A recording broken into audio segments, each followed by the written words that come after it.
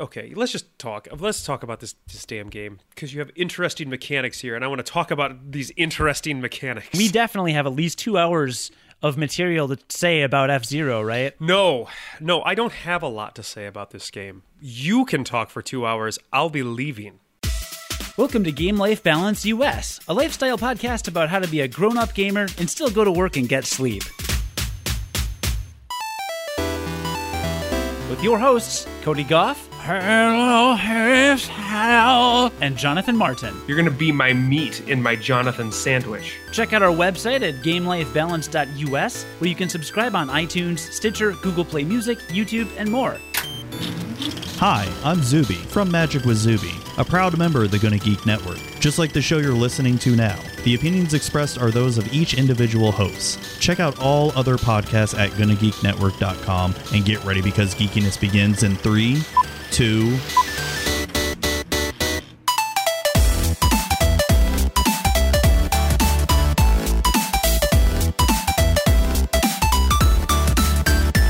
That's weird. I feel like I'm more prepared for this episode than most other ones, but neither of us like racing games.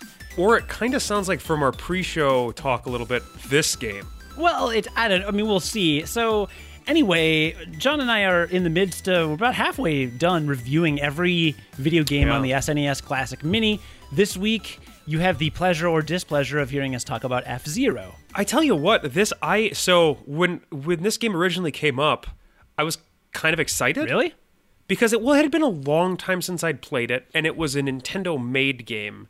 And generally, Nintendo made and published games throughout the course of the NES, SNES, basically all of Nintendo's lifespan are great, right? Yeah. So I figured if there was going to be any game that would, turn me into a racing fan, it would be F-Zero. Got it. Okay. So, because I'm generally not a racing fan. Sure. F-Zero did not turn me into a racing fan. Really? Yeah. All right. Well, for some background, F-Zero is a futuristic racing game, this from Wikipedia, developed by Nintendo, published for the Super Nintendo, was released in Japan in 1990, North America in 1991, and Europe in 1992, but no one's watching from Europe. So it's a futuristic racing game. That's really all you need to know. It takes place in the year 2560, but that doesn't matter because nothing matters, because there's really very little to this game. I'm reminded of, for the Nintendo Entertainment System, old pro wrestling games that weren't licensed games, just generic. Yeah, where it was generic muscle guy, and he's going to punch 3 times, and then you're going to fall over, and maybe I'll try pinning you. Right. And it's just yeah. This reminded me of those because you turn on the game, and there's certain arcade games that do this too. You turn on the game, and you see 3 characters, and you select one. Yeah, there's no UI or anything. There's nothing. There's not even a splash background screen. Yeah, and it's just black. Anything. It's here's 4 car things, and then you pick one, and then it gives you a couple stats. It's top speed, top energy, whatever that means. And then it's got a name, and then you just pick it, and then... Yeah, and you don't really know what you're looking at. You're just kind of looking at... Because they don't even... I mean, they definitely don't look like cars, right? They look like... I don't know, hovercrafts maybe, I guess, is the best. They look like what future cars looked like in the 80s. They look like what 80s people thought that cars were going to look like in the future. That's an incredible way of putting it. Incredible. Yeah, and you just kind of get in there, and it says, do you want the Jack, Queen, or King Cup? Right? Yeah, and here's the other thing. Okay. Did you play this game as a kid? No, I had never played this game before in my life. Okay, so I played this game as a kid, and it's been 25 years maybe since I've played it, right? So I completely misremembered everything about this game. I thought there were menus. I thought there was a class cup. I don't know, maybe I was just thinking Mario Kart. Were you thinking Super F, or the F-Zero GX or whatever for the... Who knows what I was thinking? Point is I wasn't thinking of this game when I was thinking those things. So I was kind of I can pick anything, right? And there's nothing to unlock. There's nothing to... Well... It's just... There is something to unlock. You can unlock a... Well, so there's 15 courses total. There's 5 in the Right. Jack, 5 the Queen, 5 the King, and that is all the tracks. But when you can pick beginner, intermediate, or expert difficulty, Right. and you can unlock a master class, which is harder than expert. Yeah, I don't know who would want that. Okay, so I didn't unlock. Spoiler alert: I didn't unlock the master class. I I'm know, shocked. shocking. Anyway, so we're kind of all over. We've started a little all over the place, but basically, the game doesn't present itself in a way that makes you want to play it. Yeah, that's fair. Yeah, what I want, and this is game life balance, US. So on a lot of our recent episodes, most of our recent episodes, we've just talked about a game for an hour. But like honestly, there's no way we're going to have that much to say about the game. So we'll get into it a bit, and then we'll actually give an update on our lives, which will be kind of nice for a change. Because I don't know what you do anymore. I don't even know anything about you. Like basically. Yeah, I feel the same way about you. Yeah. It's like we can't even finish each other's sandwiches. Sentences anymore. So yeah. Also, fun little side note: we said at the beginning of this whole SNES Classic endeavor that the goal was to reach the end credits of each. We're going to see game. credits. We need to see credits in the game. Turns out, guess what's not in F-Zero? There are no credits. You just get bumped straight back to the main There's screen. literally no credits. Right. I don't know. There's nothing in this game. No, it's bizarre. It's a bizarre It's a game. very empty game. It's like a tech demo. It's like, you know how you hear about playtesters who their job is to test a 3D game when it's just polygons before anyone has done the art for the games? Yeah, and so you have to use your imagination. Yeah, or you just because I've heard a lot of playtesters actually hate their jobs because that's literally their job is running around these empty Yeah. environments. That's kind of like what this feels like. It feels like they finished the core of a game, they like got the mechanics working, and then rather than give it any personality or flavor or content, they just it's just kind of there. Yeah, the colors in the game are generally very muted and there aren't many. Yeah. Right. So like backgrounds aren't terribly interesting. Courses are uninteresting in terms of the way that they look. There are some. I would say there are some interesting courses in the way that they're structured, but not in the way that they look. Yeah, I would agree with that. Also, Max in the chat pointing out, how do we know the credits aren't at the end of Master difficulty? That's probably what it is. They're probably at the end of Master difficulty. You and I would have never seen them. We are not going to do that. And you're a troll. Yeah. But I do think there are a few interesting mechanics. So there are these magnet. So first of all, the bumpers, basically the edges of each course. I mean, you're on a track and you can't. But you're like above the track though by a little bit, and you kind of drift back and forth as you're playing the game. Yeah. You don't feel, and they at least got this right.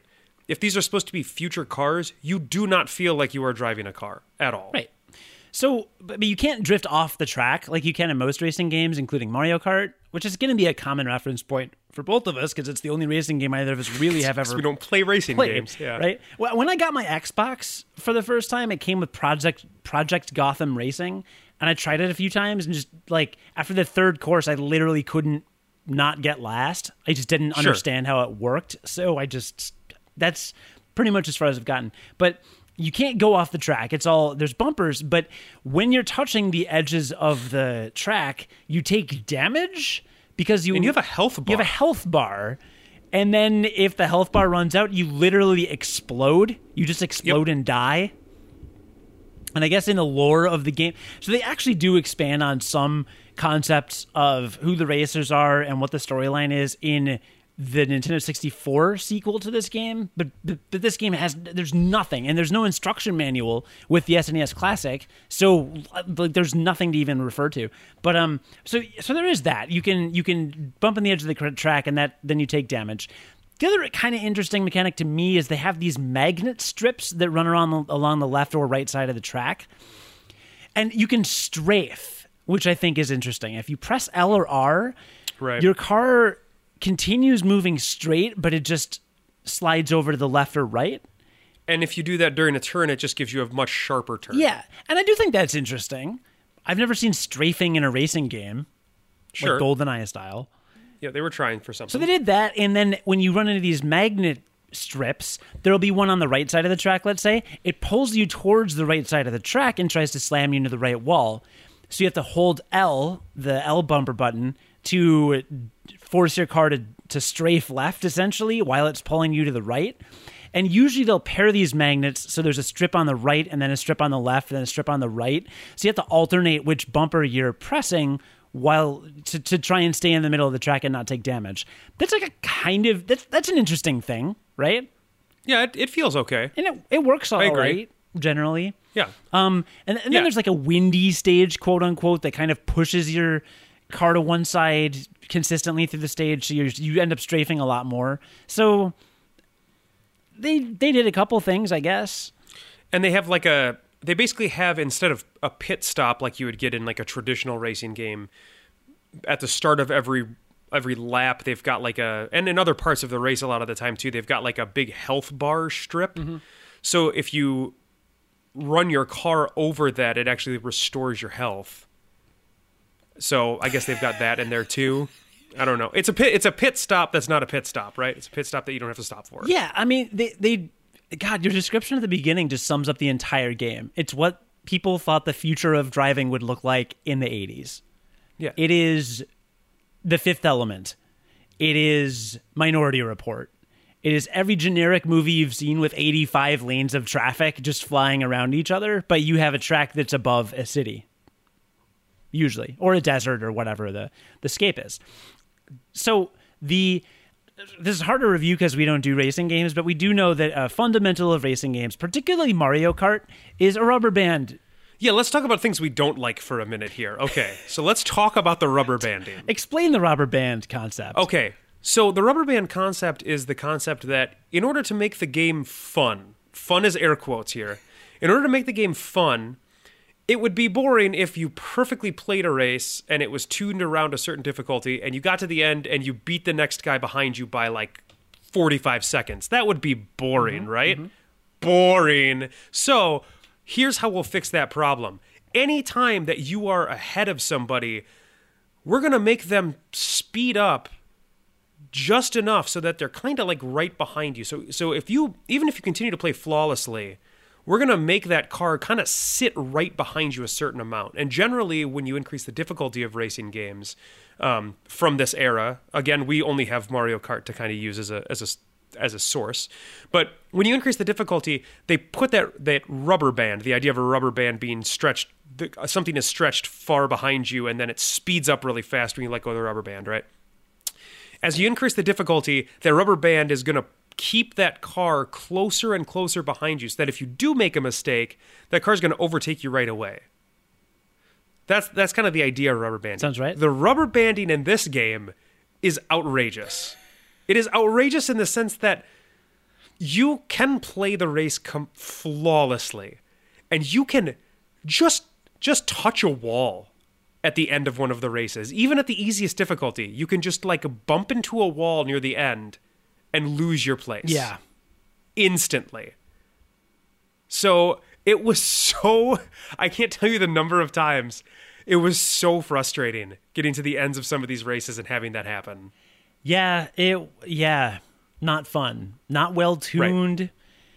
Just not good, basically. I wrote down anytime you hit anything, the rubber band expletive snaps. It just completely snaps. Yeah. And so that's bad. But then go ahead. As you continue to play, first of all, there's 5 laps per course, which is too many. It's too long. Those races are too long. It's not that the races are even too long. It's that the courses are short, and I don't want to do 5 laps. Right. So the scoring system, first of all, you don't even need to win races to beat this game, ever. It's weird. The first lap, you have to finish in the top 15 or so. In the second lap, it'll reduce. You have to be in the top 10 or something. Third lap will be top 8, whatever. I think it ends at like top 5 for the last, or top 3. Usually top 3 for the last lap. So you're in the top 3 places. Great. I don't know what happens to these other racers, but here's what I don't know if they disappear or if they turn into these drone things, but here's what appears. The neutral cars that are just all over the track. Neutral cars that are not any color, they're just all generic orange. They just appear on the track, and they are the worst thing that I've ever seen in a racing game. They just appear. Imagine this, you're driving, you're running a perfect race, and in the middle of the track, there is a car that you cannot get around unless you strafe perfectly. That is driving like you are playing bumper cars. If you touch it, the physics don't matter. There are no physics. If you touch it, you might fly forward, you might fly backward, you might fly to the left or right, and it does not matter at what trajectory or speed you hit any of these cars. You just fly off in a random direction. Oh, and some of them explode. Some of them literally are flashing, and if you touch them, they explode. It would be, and they take up so much space, it would be like if you played a hockey game and there were 6 Zambonis on the ice just driving around, and you're trying to play a professional hockey game. And it would certainly be fun to watch. Max says in the chat there are probably physics. You have not played this game. There are no physics. no logical physics. It would be good if it were like bumper cars, because bumper cars, you have control and you know what direction you're going to go. This is more like a really bad pinball game where... Yeah, and the cars swerve, and they swerve all over the road, very obviously intentionally, right? To get in your way. I mean, they are meant to get in your way. Yeah.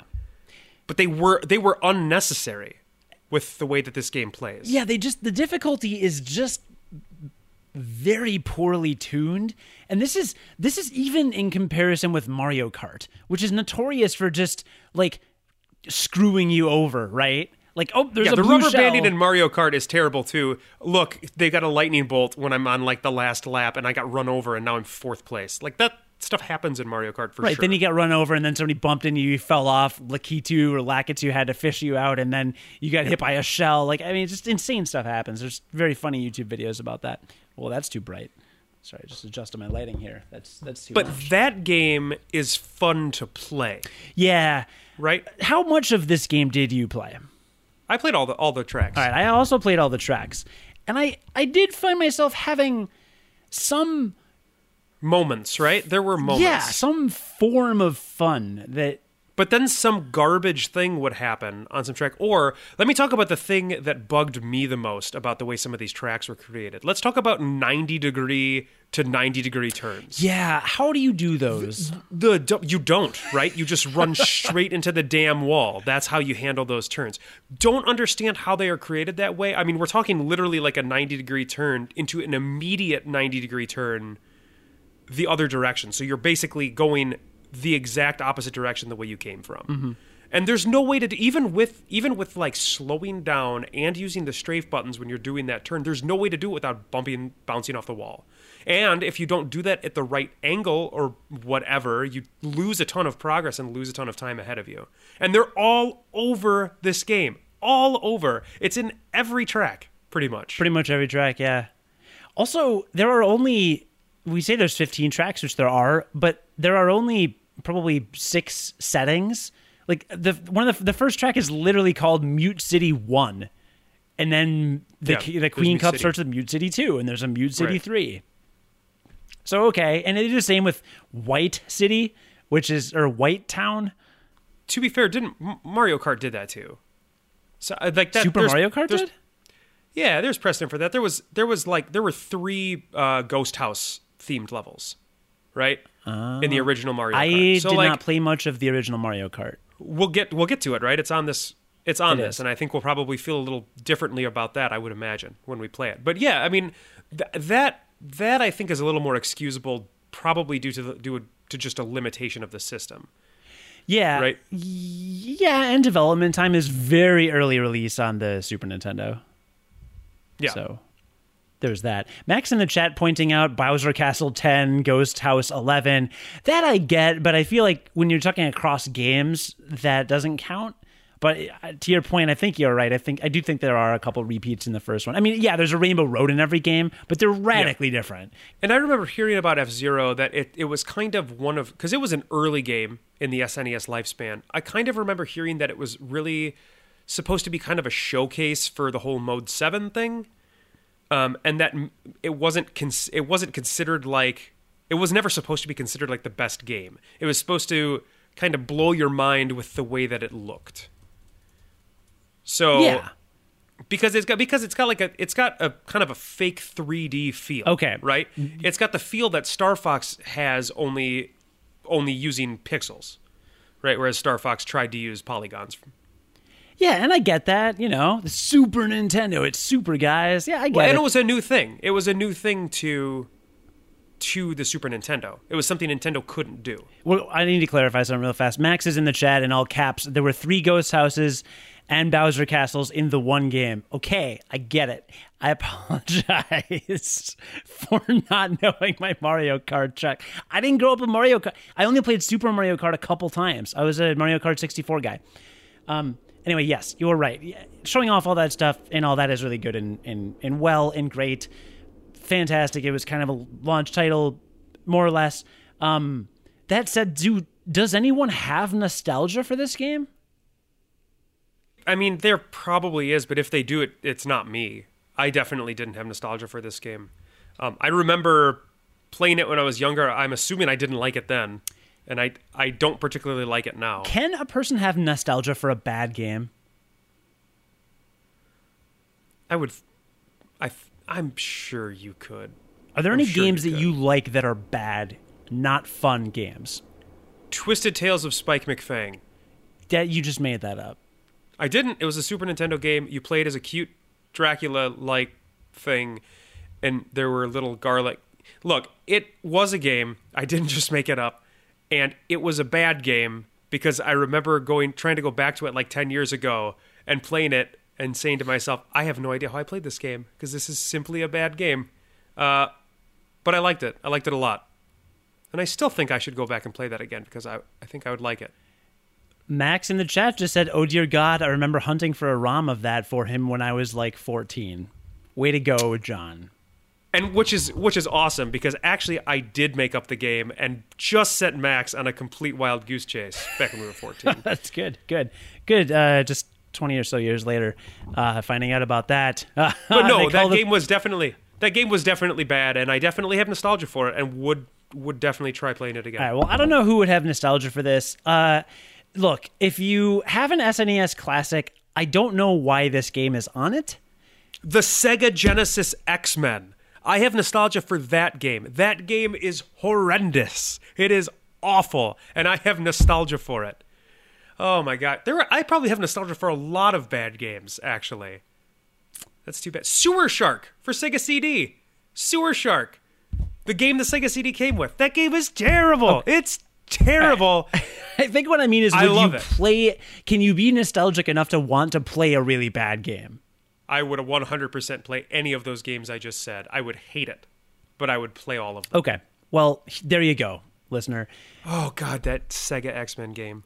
Honestly, I don't really know why this game exists. I couldn't even think of some existential question for us to ask about it. So I literally just titled this episode, What is F-Zero and Why Does It Exist? I don't really know. It's fine.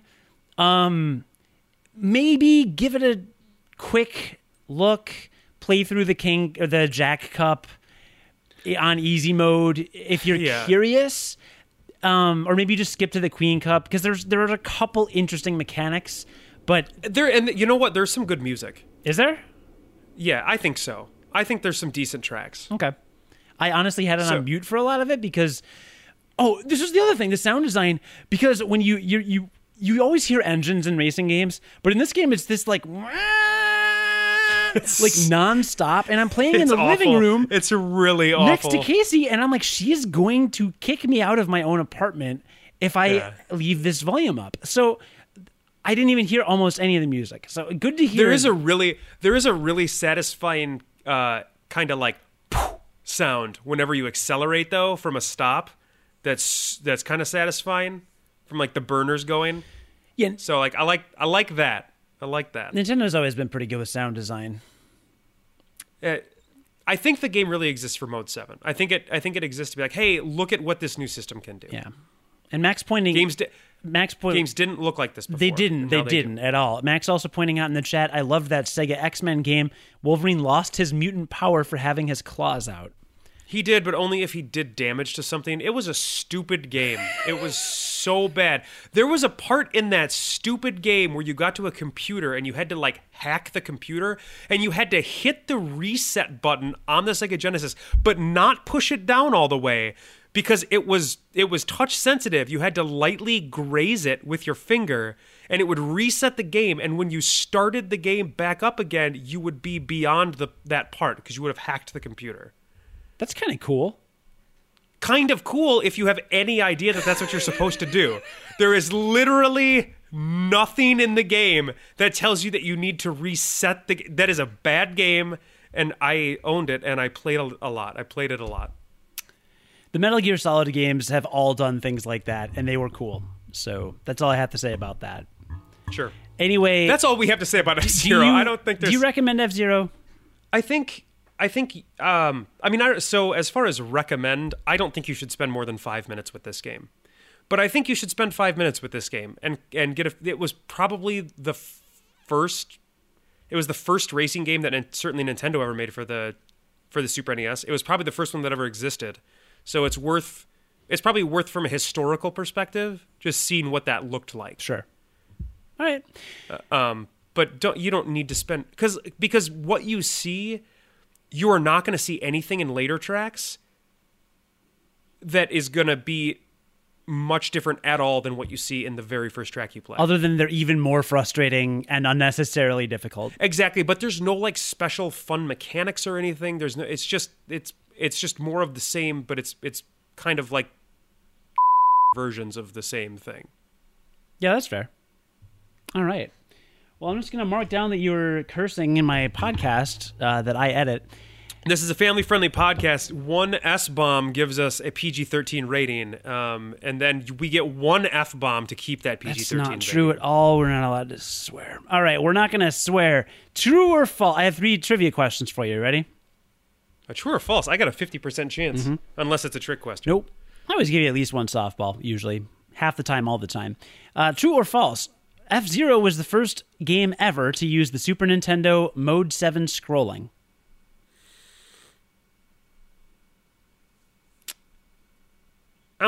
First ever is a tough... I'm going to say true. Correct. Next question. It was. Which obscure-ish console did not feature an F-Zero branded game or expansion? All right, so which of these did not feature an F-Zero branded game or expansion? A, the Nintendo 64 DD disc drive. B, Super Famicom's satellite-based expansion, Satellaview. C, Virtual Boy. Or D, the e-reader add-on for Game Boy Advance. So which did not feature any F-Zero branded content? I'm going to say Virtual Boy because it had so few games. I think it had like 8. Excellent guess, yes. A game called Zero Racers was announced but never released, and a prototype was shown at E3 in 1996. But yeah, you could actually download tracks for the Super Famicom's satellite-based expansion, which was the Satellaview, which is a weird Japanese thing that I know nothing about, that I'm sure the Game Life Balance Australia guys For sure, they would know something definitely about it. Explain in detail. AC probably owns one. AC might own one, actually, yeah. Yeah. And there was an e-reader for the Game Boy Advance that you could play.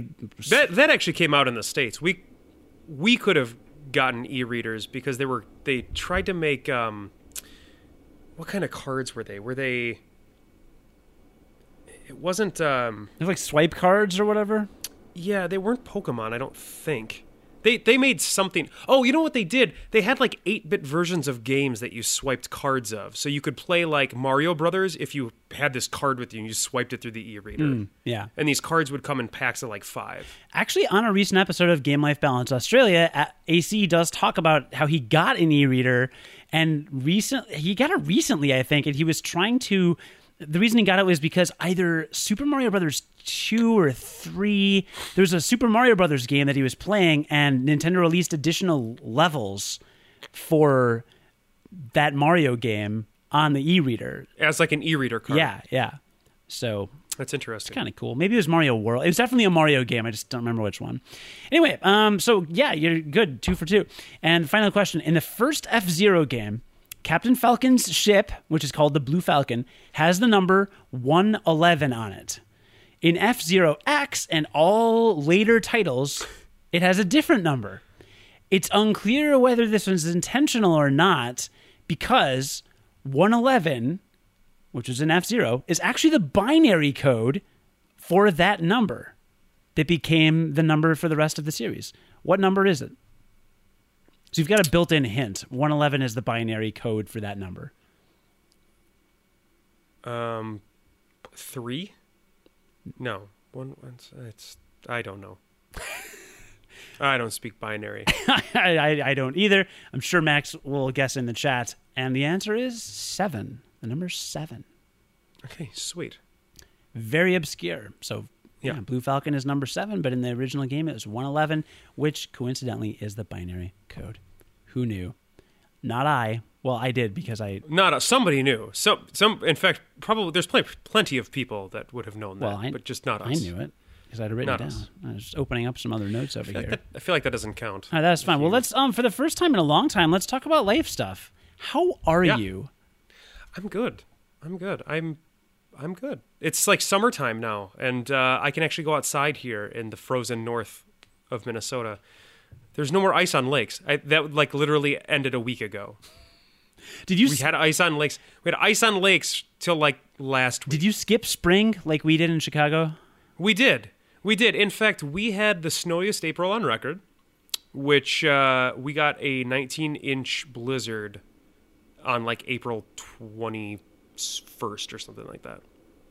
Like 3 weeks ago, we had a 19-inch blizzard. It was amazing. It was really good. So anyway, it's summertime now. That's kind of nice. Actually, this past weekend, Max and Will came up, our buddies that play board games with us. We had been trying to plan on a weekend. I think we originally had it set in February, but obviously that did not work out, and so it kept getting pushed back. I think I talked about Imperial Assault before on this podcast. It's that Star Wars board game that tells like this really long campaign story. One person plays the Imperials, one team plays the Rebels. And it comes with a tablet? So there's a tablet app that I was playing that I can use to play by myself. Got it. But the game is originally and really played best when you play it with teams. We've got an Imperial team and a Rebel team. So for Christmas last year, Max got me one of the expansions to it, and we didn't get a chance to play it. We were just playing the base game before. We finished up that campaign, and so we started a new campaign with the Battle of Hoth, which is the expansion. And so we started that, and it was really cool. We also played another board game, which you have heard of, called Gloomhaven. We started playing that and kind of learned the ropes on that, which is also a cool board game. They actually shared quite a bit in common.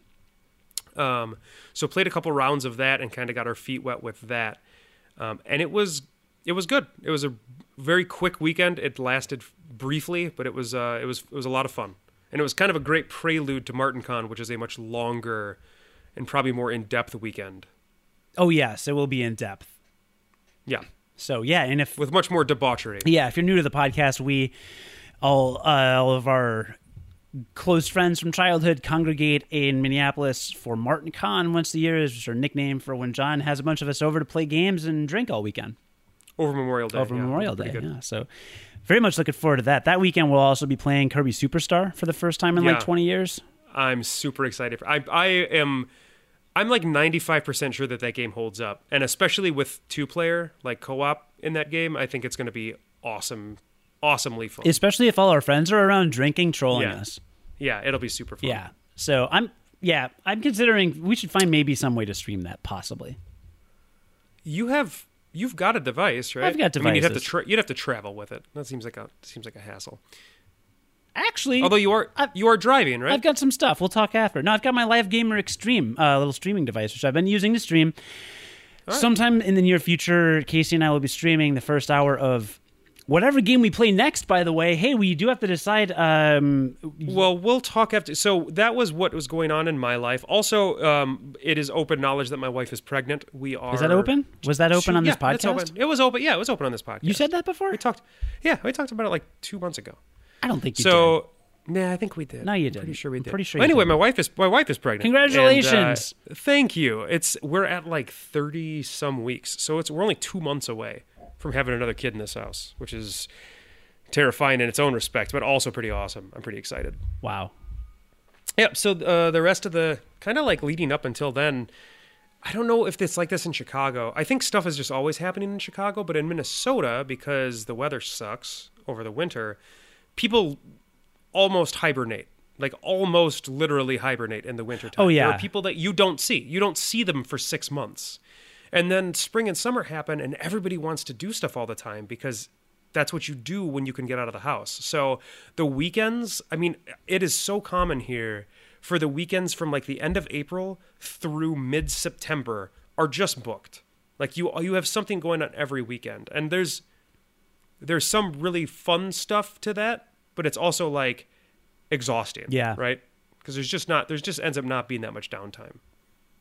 Yeah, that was last year for us. This year, I mean, we had so much travel and all these other things planned last year, and this year it's like nothing. Blank slate. No friends. I mean, yeah, just no. That's very sad. Yeah. No friends is sad. Didn't Casey just get back from, was it Argentina? Yeah, she was there for a couple weeks. I survived barely. Not playing enough Earthbound in the meantime, but yeah, I know, I'm sure. Yeah, no, she got back, and yeah, we're just chilling. How was that trip? I don't know. I didn't go. Okay, well, good. I'm glad you could speak to it. She's alive. She's fine. Argentina's a She made it. safe That's enough good. place. There's a lot of Bitcoin ATMs down there, so that's cool. Though speaking For real? Like actually? I read some headline somewhere that was like Argentina to install like 10,000 Bitcoin machines. I don't know. It's big in lots of other countries.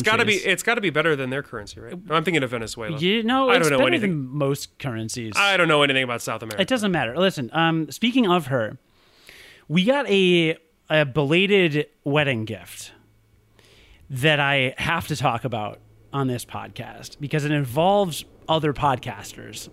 Really? We got a package in the mail, and it was from Australia. No. Do you know something about this?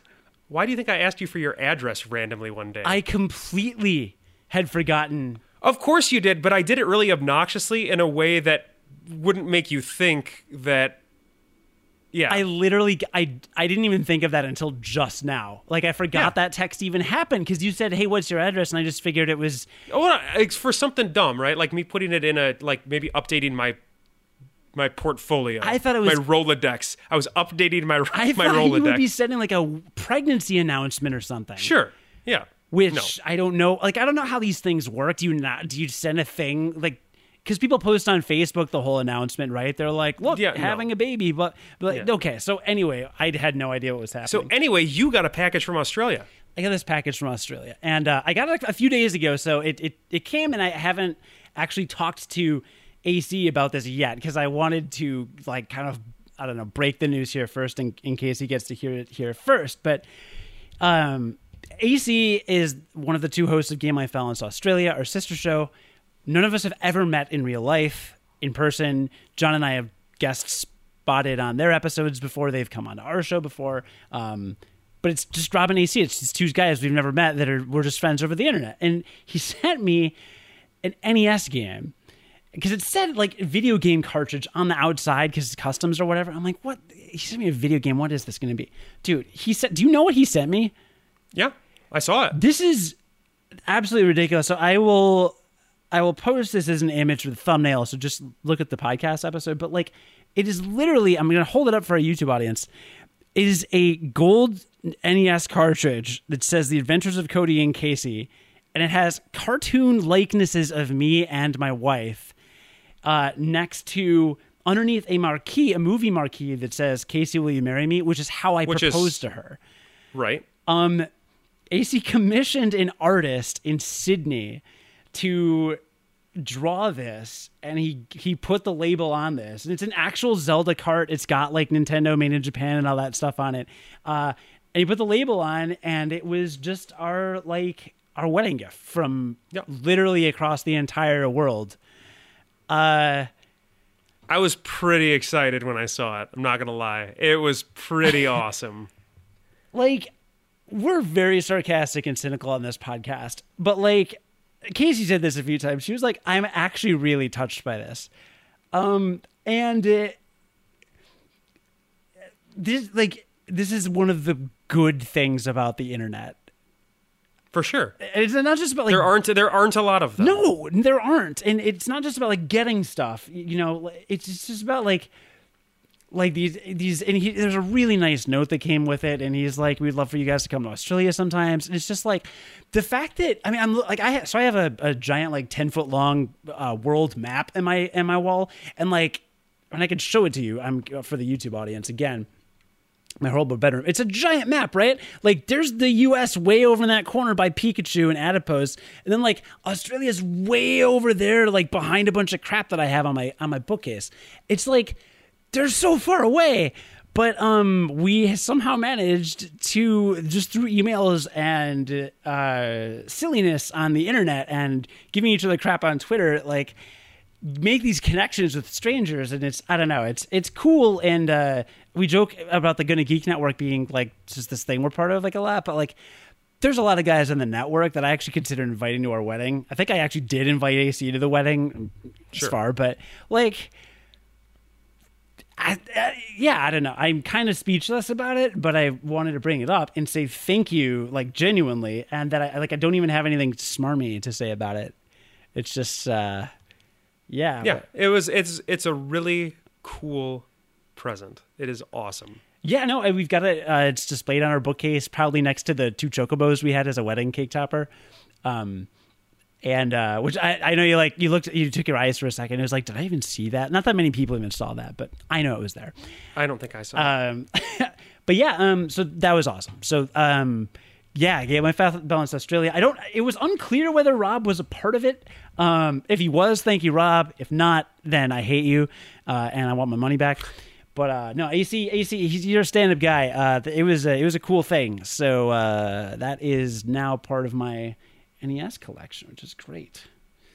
Yeah, and it actually plays Zelda. It does play Zelda. He mentioned. Yeah, I was told that it is a working Legend of Zelda cart. Yeah, he did mention that. So yeah, that's what's been going on here. Like I said, Casey was like blown. She's like, that's just the coolest thing. She's like, you've been doing this useless, stupid podcast, John, wasting my time so much, and you're just slowly killing yourself, wasting the hours of your life away doing this meaningless, terrible thing. And then I was like, well, I got a video game from Australia now. And she's like, it's all worth it. Yeah. It's weird. He's sent me nine of those so far. Oh, wow. So this is your first one. So like, I guess congratulations on that. Yeah. My most recent one was for like finishing my laundry. Oh yeah. I got one for that. So that was a pretty big day for me. Yeah. So yeah, I got a game with a special marquee for that too. Yeah. What was the art? It's exactly what you think it would be for a laundry-based video game. Is there a laundry-based NES Exactly game? What you think it would be. Yeah, it's called Monster in My Pocket. It's actually a side-scroller where one of the levels you are jumping through laundry. Okay. But that's the art, right? The game itself? Well, no, that's the game that it plays. Oh, okay. It plays Monster in My Pocket. Okay. So the art is just a laundry basket. It's nothing special. Oh, okay. It's special because he made it for me. Okay. Well, I'll make sure that the next game he sends you is X-Men for Sega. Yeah, I don't want that game, but I would play that game. But I don't want that game. I might have to bring you a copy to Marketing Con. It's so bad. Just to make it. So I have nothing to play it on. I mean, we could emulate it, and you could see just how bad it is. It didn't go anywhere. It's a bad game. That's fine. Anyway, AC, you're awesome. Yeah, no. Seriously. Yeah, it was a really awesome. It's cool. So hopefully I'll make it to Australia someday or Japan or something. And now I have to think of something cool to send him as a thank you, because you can't just like send a thank you card, right? It's got to have like, I don't know. You're the drug lord. What, Anthrax or what? No, that's you. If you want to send something nice, that's not what you said. Oh, that's not what you said? You should send a thank you specially made Nintendo game. It should be X-Men for the Sega Genesis. That's what you should send him. That should be your thank you. Yeah, no, if it was something deadly, it would still be the least deadly thing in Australia. So I that's actually true. Can't even think of anything anyway. So anyway, you got that, but that's not what's been going on in your life. Well, that's that happened to you. Pretty much most of it. I do want to know, did you see Infinity War? I haven't seen it yet. I want to see it. My wife doesn't, and so like, it's, when we have like free time on the weekends, if we were ever without Max, we'd want to hang out and do something we both want to do. So yeah, that's fair. It's gonna have to be one of those things where I just like go on a weeknight some night by myself, which I'm totally willing to do because I really want to see it. Yeah, but I have not seen. Here's my review: better it. than X-Men Apocalypse. The bar is so low. You set the bar so low. Yeah, pretty low. That's fine. No, what else has been going on in my life? So, if you've ever heard of my day job podcast, the Curiosity Podcast, that's great. Thanks for checking it out. Rate and review. So, I've been doing this weekly professional podcast for the last year, and now it is a daily professional podcast. It's where you've been doing interviews, right? Yeah, you've been doing a bunch of interviews. We talked about Geordie LaForge interview last week, which was amazing. Thank you. Thanks again for plugging that. That was really nice. And you're still doing more kind of professional interviews, right? We're going to release a couple more, but after Memorial Day, we are just going to do these daily episodes. Okay, so we've transitioned. You've transitioned. I am transitioning hard. Congratulations. To a daily podcast. Thank you. Yeah, it's very different. The podcasting landscape is changing, basically. So how... Because the episodes that you used to release were what, like about 50 minutes, 40, anywhere, somewhere between like 45 minutes to 50 minutes ish. Yeah. Now I'm doing a daily episode that's between 6 and 8 minutes. Okay. So aggregately, it'll be about 40 minutes a week, but spread over 5 days. So what's the workload look like when you do that as a daily podcast? Because you used to prep for your podcast kind of like all week, right? Like there used to be. Yeah, it's very different. I'm enjoying it. And I loved those weekly episodes, and I loved interviewing people, and I loved the opportunity to talk to lots of smart people. But anytime you get the opportunity to do something new, it feels nice. It's refreshing, I'm not just stuck doing like an interview every week for the next, rest of my life or whatever. So it's refreshing change. But basically we just thought, we looked at Curiosity, and if you've ever visited curiosity.com, the whole thing is basically learn a few new things every day. Subscribe, open our app, whatever. Every morning, got 5 new stories. They're short, they're easy to read. You can skip them if you're not interested in one. And then you go about your day. And it was like, that's very different than saying, hey, listen to a 40-minute podcast once a week. So Instead, it's like, hey, listen, if you are on the go or you're really busy or you love listening to stuff or you have an Amazon Echo and you want to say, Alexa, play my flash briefing, now you can do that and you can add Curiosity. And then every morning it's like, hey, here's like 3 of our favorite stories from today. Ashley, my co-host, and I talk about it for a couple minutes, and then you go about your day, you've learned something. It's pretty cool. And so far, people really, really like it, which is very encouraging. I've gotten more emails about the daily podcast in the last 2 weeks since launching it than I have probably in the last 9 months of the podcast. Oh, for the whole podcast. So that's great. Yeah. So a lot of feedback. And yeah, it's cool and successful, and very strongly encourage you to check it out if you have an Amazon Echo. We're on the flash briefing. We have a Curiosity skilled there or whatever. So or you can subscribe or whatever, and it's like I said, it's 6 to 8 minutes a day, and we'll see where that goes. Is it called something differently now if I wanted to search for it in like a podcast app? It's still under Curiosity. So it's like so weird. So I don't did the RSS feed change to where I'm gonna have to update? It's the same RSS feed, so it's very interesting because we decided we were going to experiment with it, but not start from zero because that's not fun. And so we just started putting these daily episodes in our regular feed with the weeklies. So right now it's like kind of cluttered and weird, but like I said, after 2 weeks from now, it'll just be daily episodes. But it's all under Curiosity Podcast. And we're still working out branding and stuff. But it's very different. And partially, I do want to say for our audience, which is very important because this is our show. That's part of why like the scheduling's been a little off with John and me. We haven't exactly been the diligent 2 weeks like Game of Balance Australia is very consistent. I've let the ball drop a couple times, or something will come up last minute or whatever. But workload should even out, and we should be a little more consistent just in time for summer to hit, and then everything to go to hell again. But yeah, summers traditionally have been bad for us. We'll see though. I'm going to be in a lot more this summer, just by virtue of the fact that I'm going to have another baby here. Yeah, so yeah. Same here. At least because I'm not having a baby. Because you're not having a baby here. But I'll be in more because you're having a baby. Right. That's what I'm saying. Right. Well, good. Well, good for you. That's awesome. Thanks. Yeah, it's more of kind of like an announcement and like here's why I'm. I mean, at least it sounds awesome. It sounds awesome in that you are excited about it, or at least you sound excited about it. So you're doing a good job of faking it if you're not. Fake it till you make it, right?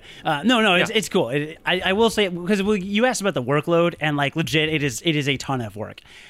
Just to yeah, I would think so, to make sure that everything is prepped and ready to go, because you have to have it recorded and edited by the next day, right? Yeah. And I'm batching them, so like tomorrow we're gonna record probably 5 or something. But it's pretty crazy. I will say the funniest thing that happened was I misspoke and I said, do you know about the Drake equation, part of the Fermi paradox?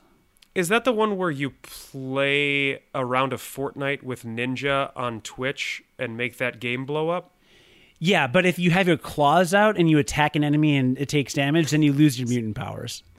Now, see, you don't know the story I'm referencing because, I don't know, you don't pay attention to video game news like I do. Is this Nathan Drake? The true gamer. No, the rapper Drake. I'm not kidding. It was a whole thing. Isn't he the one that likes Trump? Anyway, the Drake equation, part of the Fermi paradox. Let's talk about Kanye. Fermi paradox is the paradox that, like, statistically, there's probably a zillion aliens, so why haven't we contacted any? That's the paradox. That's actually not the paradox. Yeah, it is. No, it's not that listen, we don't need to talk, that is not the Fermi paradox, but we won't talk about it. What do you think the Fermi paradox is? It's not that there's a zillion aliens around. Okay. It has nothing to do with the number of other alien species around, because we don't even know where we fall inside the Fermi paradox. Fine. The Fermi paradox is, right? If we don't even know where we... there is the universe is so huge, there's probably other life, right? Or is there? Isn't it weird that in such a big universe, there's no other life? Or if there is life, why hasn't it contacted us? It's something roughly that-ish, right? Kind of. All right. Yeah. You know what? It mostly is about the Great Filter more than anything else, right? Like that's... Anyway, you're talking about the Drake equation. What is this Drake equation? The Fermi paradox is the apparent contradiction between the lack of evidence and high probability estimates for the existence of extraterrestrial civilizations. Is that not what I said? No, you said there were zillions of aliens all around. Okay. High probability estimates for the existence of extra. Okay, that's fine. All right, I mean, you're like reading a Wikipedia entry, right? Like that's not what it's about. It's not about that there's a bunch of aliens everywhere. I know. I misspoke. Yeah. Okay. Anyway, which is funny because this story is about him misspeaking. The Nathan Drake equation. The Nathan Drake equation is part of the Fermi paradox, and this guy, Frank Drake, is an astronomer, I think. He's a scientist that basically like calculated kind of how many aliens there probably are. Okay. Am I right? I don't know. That sounds impossible to do because we haven't seen any. So the equation was formulated by Frank Drake in 1961, and blah, blah, blah. All right, whatever. And finding the length of time. Okay, whatever. The Drake equation has something to do with the Fermi paradox. He like calculated some numbers based on like what aliens are there. Anyway, I misspoke in this podcast and I said Francis Drake instead of Frank Drake. Do you know who Frank? He was an explorer, right? Yes, he was the explorer. So So we issued a correction like the following week because the listener was like, dude, it's not Francis Drake. That was like a sailor from 500 years ago. Okay, fair. So we're like, yeah, sorry about that. Didn't mean to like mention a pirate. So we get this 2-page email from another listener because I called Francis Drake a slave trader and a pirate, which technically historical records show many claim that he was a slave trader or at least went on some slave trading voyages. And the Spanish labeled him a pirate, even though he was a privateer for the British. Privateers were different. Yeah, so they're mercenaries, right? This person like eviscerates me for I guess slandering Sir Francis Drake, who's not a pirate.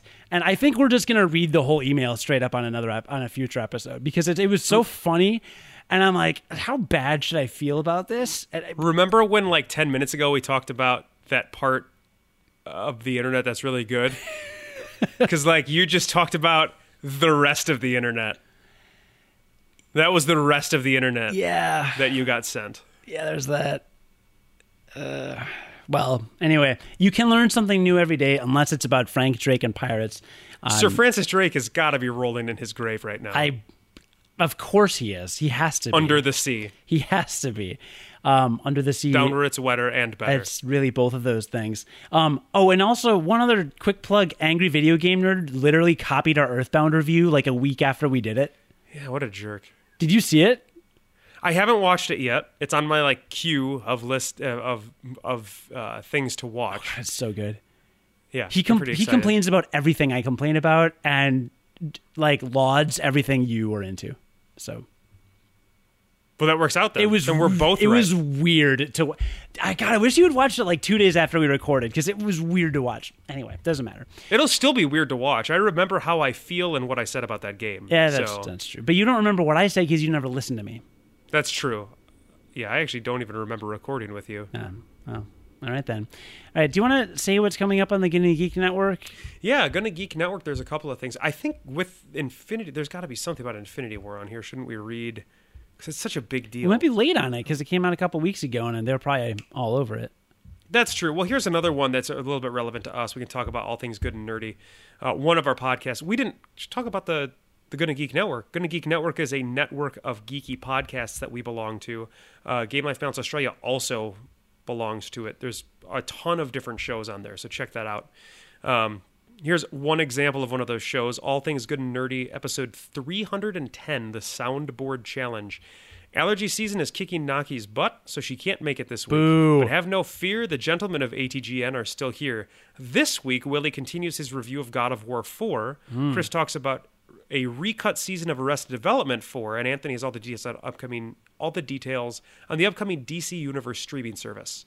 All that and Avengers Infinity War spoilers. All right. First of all, there are no gentlemen on ATGN. I've been on that show, and I can vouch for that. Yeah, I've watched that show. I agree with you. Have you God of War Ford? Aren't you a God of War fan? I haven't, but I am a God of War fan. But our PS4 is not in a place where I can really play it. It's our desktop box in the living room, right? It's like what we're using to stream Netflix and all that kind of stuff. Oh, got it. So it's not really in a place for me to use it. All right. I'm excited about that recut of Arrested Development Season 4 because Casey won't watch it because she insists it can't be as good as the first 3. It's not. It's not. I mean, I didn't think it was. No, definitely not. But are you excited about Season 5? Because I kind of am. I am, because you know that they're going to go back to like what made the show good. And I like this idea of a recut Season 4 because, listener, if you don't know anything about Arrested Development, when they filmed the 4th season, they kind of filmed it all over the place and haphazardly when they could get the actors in. And so all of the episodes are kind of like a wheel and spoke idea where they're all happening at kind of like the same time. It's like a weird thing. There's like not a lot of continuity to it. Yeah. So they're going to recut it to make it a continuous story. Who knows if that's going to turn out? It probably won't. But it's a lead up to Season 5, which I bet is going to be awesome. Wait, the producers are recutting it? It's not like a fan recut? From what I understand, they're releasing a recut on Netflix. Oh, holy crap. Oh, that's huge. Yeah. All right. It's going to be like an official one. Okay, I'm really down for it now. Wow. Yeah, if I remember what I read correctly. DC... I could listen. I could be making that up. We do that all the time. Yeah, that's true. We really do. Also coming up on, or just having come up, or sometime on Game Life Balance Australia, episode 58, A Waterbed Full of Wii. Is VR the gaming of future? I read that wrong. Is VR the future of gaming, or just a fun little experience akin to a showground attraction? This week, AC and Rob deftly maneuver to answer neither of these important questions as they review the PlayStation VR. Also in this frankly riveting episode, God, they're so cheeky. Even their promo copy. Yeah, of course. Of course, so their promo copies. Dick. I love it. Yeah. Also in this frankly riveting episode, Rob has been watching Star Wars instead of playing video games. Why? While AC has been playing video games instead of watching Star Wars, may the third be with you. God, I love those guys. Star Wars rules. That's why. Are you going to see Solo, a pointless story? Yeah, I'll see Solo. Hey, look, the side stories so far, I feel like have been good. But I don't know. What do I know? Yeah, nothing. One other quick thing before you do the closing deal. I thought Rogue One was really good. In fact, it's one of my. It was good. It's like on the top. It's probably in my top 5 Star Wars movies. It might even be top 3. I've watched it multiple times. I like it a lot. Rogue One's fine. Yeah. I've watched all of Arrested Development at least 4 times. Quick update. I am level 70 in Final Fantasy 14. Oh, that's like the end of the game. You won. I have finished the main story content in Stormblood, the second expansion. So you're literally caught up? I am literally, well, no, there are still some main story quests because they released a patch. Right. While I was catching up. But just like the main story that they originally told with the expansion, you're done with. Yes, I am a max level in a massively multiplayer online RPG for the first time in my life. Wow. It took me 505 hours. You should be proud of that. I feel awesome. Yeah, you should. And I still love that game so much. That is an accomplishment. That's good. I'll tell you what else I've been watching before we conclude this episode. I started watching The Office. I've never watched that show before. Not the British one. The English one. Right. American, you mean? Sure. English is British. English is right. Sorry, I misspoke there. Right, the American Office, and that show. I am sad that I waited this long to watch that show. Yeah, it is phenomenal, and I didn't realize just how many like comedy writers had their hands in it, and how many big actors are in it, and big actors like got their start in the show. It's pretty incredible. Yeah. It's pretty incredible. And it's really funny. Good. I'm glad you're really digging funny. it. You're going to be able to binge that when you have a kid. Well, I can binge that because the episodes are like 20 minutes long. So it's the kind of thing where I'll literally just like lay in bed and watch an episode before I fall asleep. Yeah. Yeah. Well, hey, you think you're behind? We're watching the original Star Trek. We're on season 3. Remember you saying that. We're on season 3. The goal, do you know what a goal is? There's an actual date. So, the second Sunday in January, or second Sunday in June, I'm bringing Casey with a couple of our friends to WWE Money in the Bank pay-per-view. Mm-hmm. So Brad, who's going with us, has insisted and freaked out online when I told him we're watching Star Trek, because he said Star Trek V, The Final Frontier, is the worst movie he's ever seen. And he said, probably jokingly, in like November, I will literally drive to Chicago to watch that movie with you because I hate it so much. So the goal is for us to finish season 3 and get to the movies right during that weekend, and then see if he and Will want to come in like Saturday and do a Star Trek movie marathon, and then go to a wrestling event. The only thing that could make it better is if you went to that wrestling event dressed up as Star Trek characters. Dude, that as like because you're gonna be like a foursome, right? Yeah, like it's like the perfect amount for an away team. I feel like you could totally pull that off. We might do that. I feel like you could totally pull that off. That's a really good suggestion. So much more to update y'all on, but we got to figure out what game we're playing next time. Oh yeah, that's right. Do you have a die? Do I need to get one? I have a coin because only 2 games were nominated. Oh, well then that's an easy one for us to do, right? One of the games, actually I think both nominated by No, Ryan Doombrowski, our good friend and video game developer. You can follow him on Twitter, Doombrowski. It's like R_Doombrowski. Just search Doombrowski. It doesn't matter. He suggested Donkey Kong Country. Then another listener, something McCoy, suggested Donkey Kong Country or Super Punch-Out. So we are between Donkey Kong Country and Super Punch-Out. I have the coin from Hearthstone. It has a 1 on one side and a 6-sided shape on the other. Which do you want Donkey Kong Country or Punch-Out to be 1? One is not the face of a coin, but I guess if I have to pick, I'll pick Donkey Kong Country because it was the first Donkey Kong Country. Ah, good call. By the way, Donkey Kong Country has been nominated, I feel like 8 times. Why does everybody want us to play that game? It's not even that good of a game. We'll see about that. I don't think that's a terribly like unpopular opinion. It's okay. All right, I'm going to point the game in my crotch as slowly as possible. Anyway, this is really 1 great. is Donkey Kong Country. It's not a 2. What's the other side? It's the a umbrella. The umbrella core. umbrella. The umbrella core. All right, you ready? Yep, I'm ready. Oh, that was really embarrassing. That was awesome. All Well right, done. hang on. Right, Here we right go. in the crotch. I don't remember how to. I caught it, and then I did that, and it is. It's not Donkey Kong Country. It's not Donkey Kong It's Country. never It's going to the be other one. Donkey Kong Country.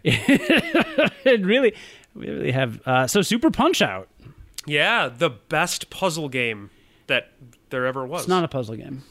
It's a puzzle game. We'll talk about it. We will talk about it. So next time on Game Life Balance US, hopefully in 2 weeks or just over. Yeah, Super Punch Out. I haven't played it in a long time. Have you? No, I think I beat it when I bought it from Carl. I definitely have beaten it before. Okay, yeah. I don't know. I never owned it, but I don't have a lot of memories. I'm not streaming games with Casey if I have like no nostalgia, so I probably won't stream it with her. But I will stream Final Fantasy VI soon. There was somebody that we knew in high school named Carl, who had an affinity for Super Punch Out, and I believe he could beat the first half of it, maybe blindfolded. Yeah, which is incredible. I remember that because it's a puzzle game. Yeah, that's why.